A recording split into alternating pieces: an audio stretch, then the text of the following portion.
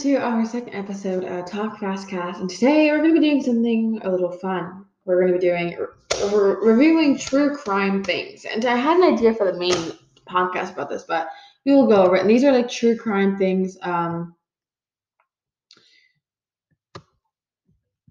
just going to read some things about. It's just like this is called a paragraph long stories of true crime things. So this is true crime, and it's a one paragraph thing, and that's great. I'm excited. So, anyways, I will be right back. I have to get a pen because I'm trying to. Here. We can record my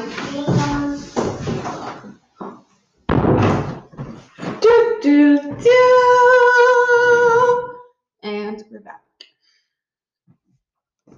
So this one, I just read it and it's kind of weird. Wow. Okay. So it's called. So it's called Angela Hammond. Their names of people who were abducted, I think. So you guys should probably. if you guys do not like true crime stories, and you guys probably wouldn't like this. So yes. And if anything bothers you, I'm gonna put a trigger warning on here. If this is just some things, and I'll bleep out all the bad words that are coming here because there are some. So I'll bleep them out. She was talking. Okay, so here we go. First, it's called Angela Hammond. She was talking on the payphone with her fiance and saying how there is a suspicious truck that keeps driving around the block. And the truck that parks near her, and where the payphone is, and he gets out and starts looking around at the spot as if he lost something. Then he confronts Angela and interrupts her. Her fiance heard all this on the other line and immediately got to his car and drove where Angela was. When doing so, he drove past the guy that was in the truck, and Angela was apparently screaming his name for help.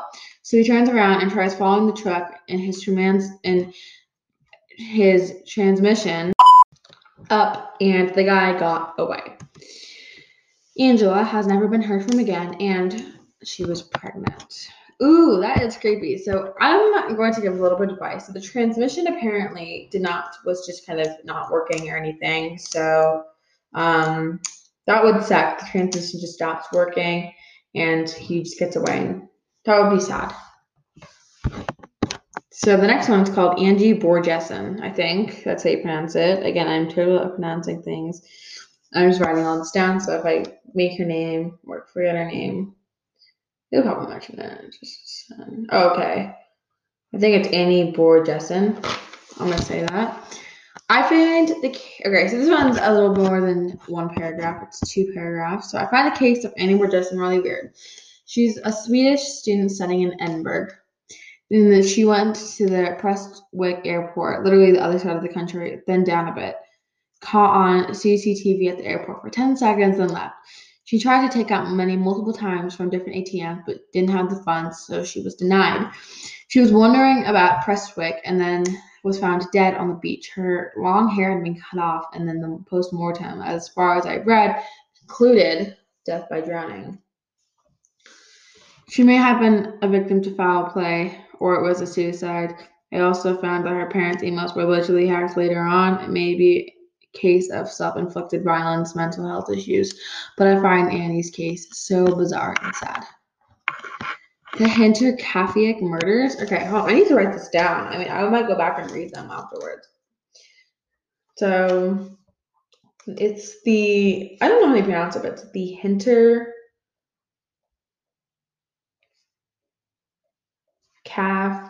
I think Kaifeck murders. Kaifeck, probably. Hinterkaifeck murders. The Hinterkaifeck murders. A family saw footprints in the snow leading to the farm, but no footprints out of the farm. A few days later, they were killed in their own home. The evidence was that the predators were staying in the house or the farm before the killings. Oh my god, that's creepy.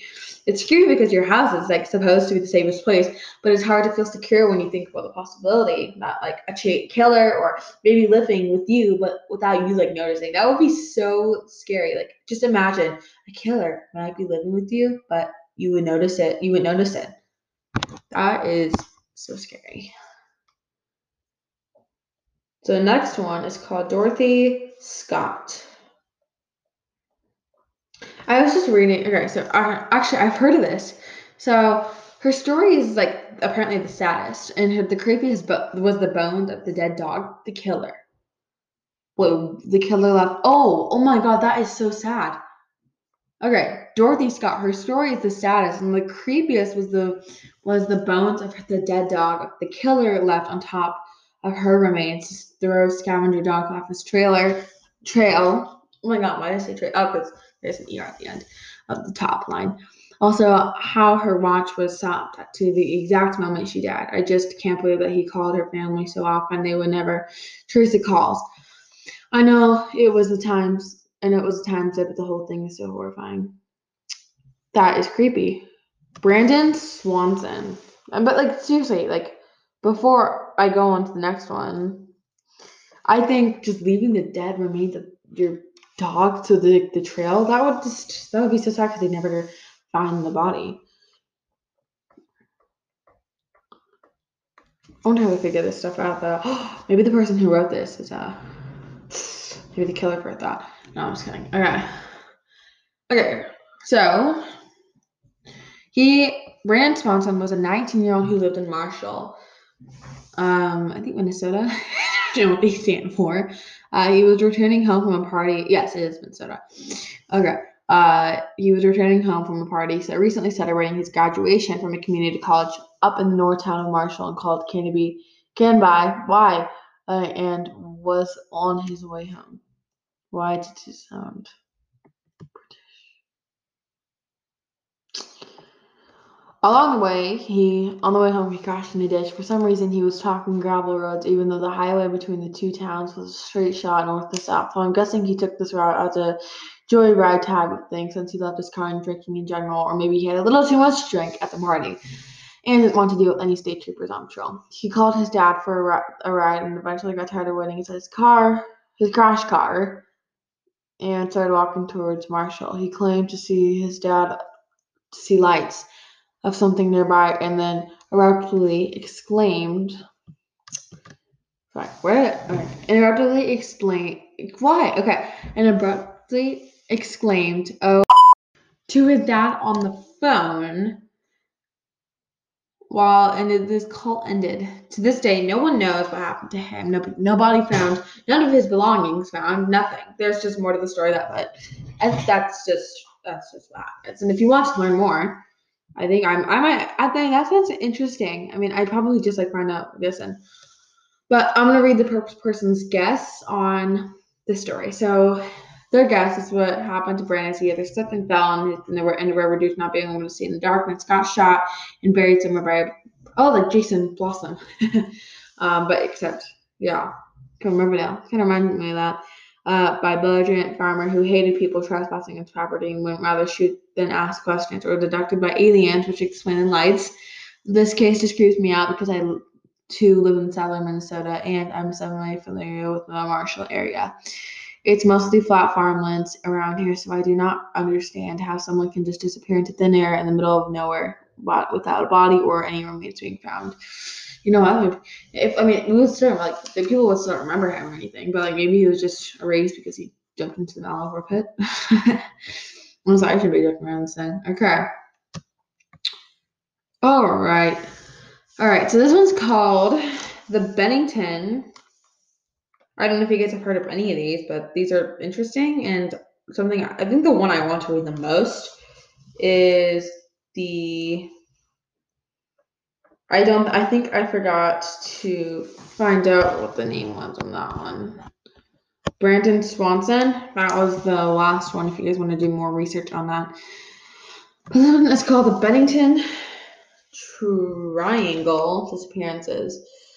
So, by what I see, it was from the beginning of 1945 through 1950. That was what the time period.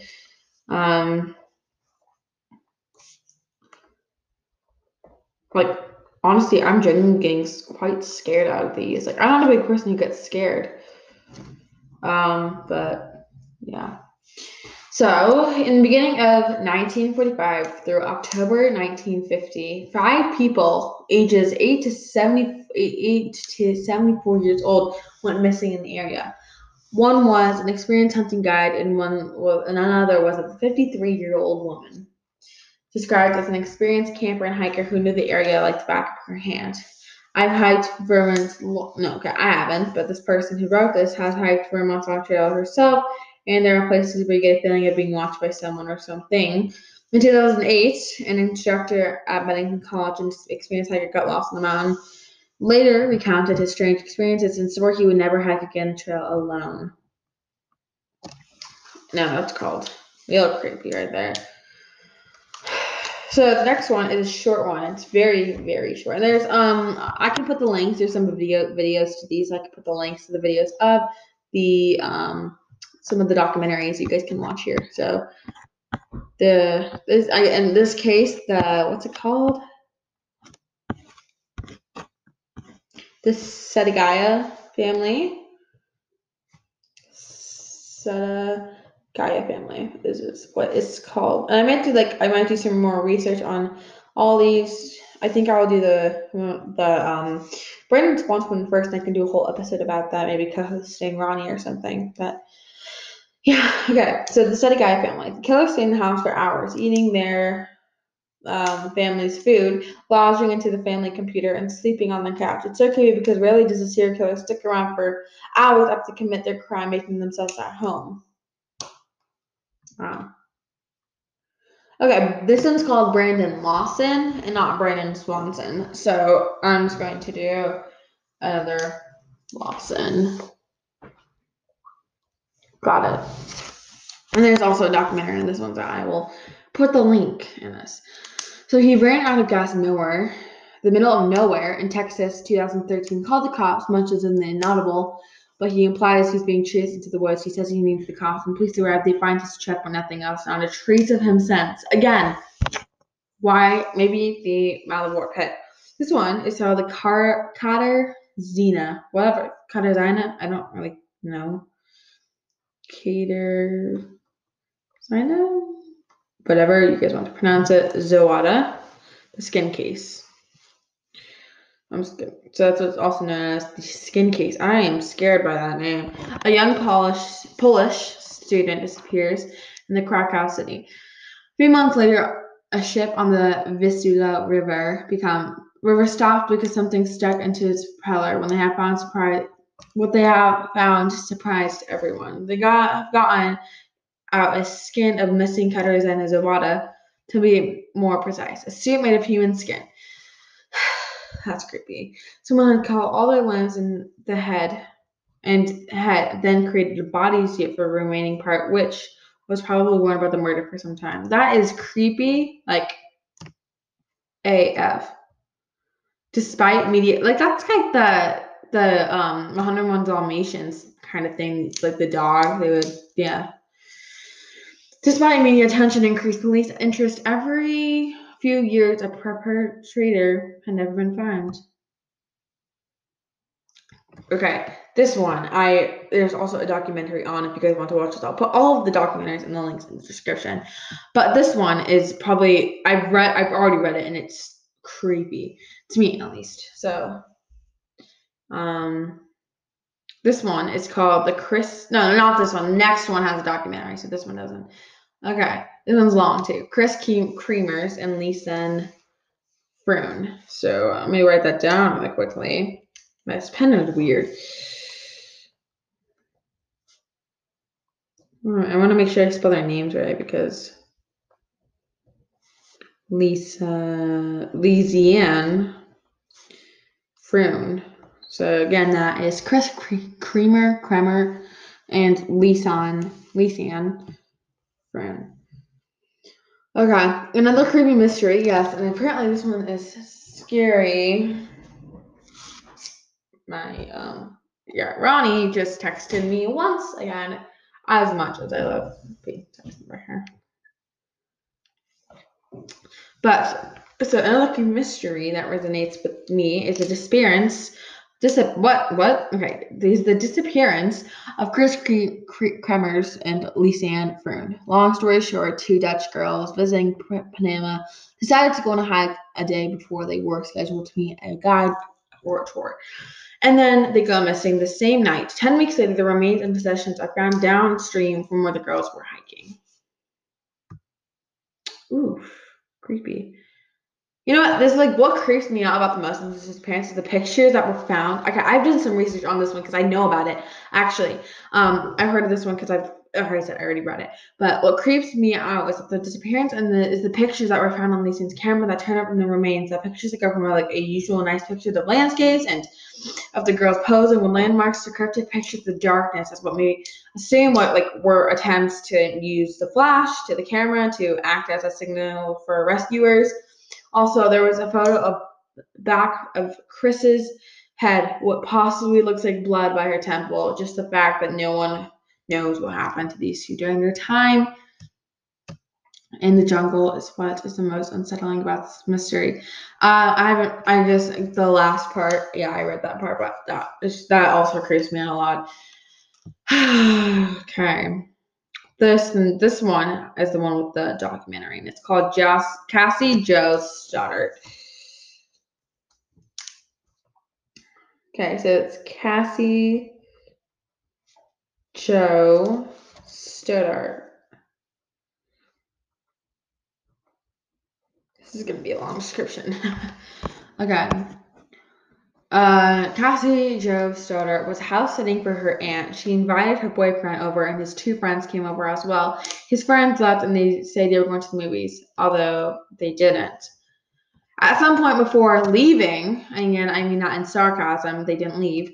They unlocked a basement door unbeknownst to her. They shut the power off to scare her. They sat there hiding until her boyfriend left and she was alone, and proceeded to put masks on in the house and stab her. If that wasn't bad enough, a video was found where they planned to murder her ahead of time. There was a footage of them right after they killed her as well. And that makes me never want to have a boyfriend ever again.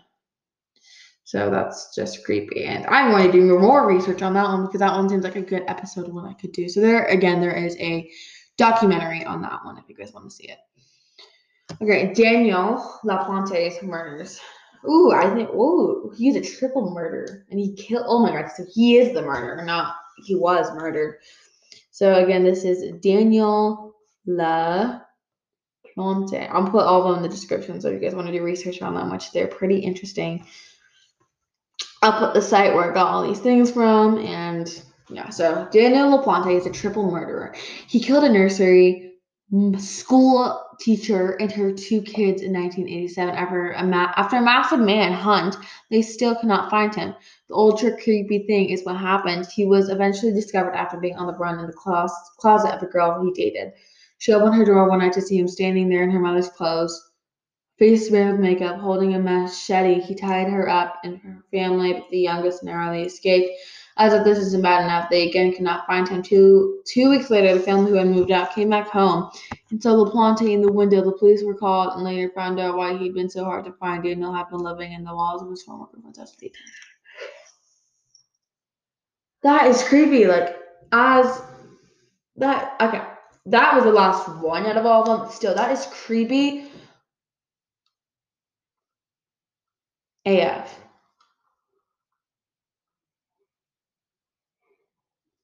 Okay, yeah. I can't even deal with that. That is so creepy. So yeah, that is Daniel LaPlante. But they saw him in the window and like he was in his girlfriend's closet with her mother's clothes, face smeared with makeup, and he was holding a machete. How creepy would that be?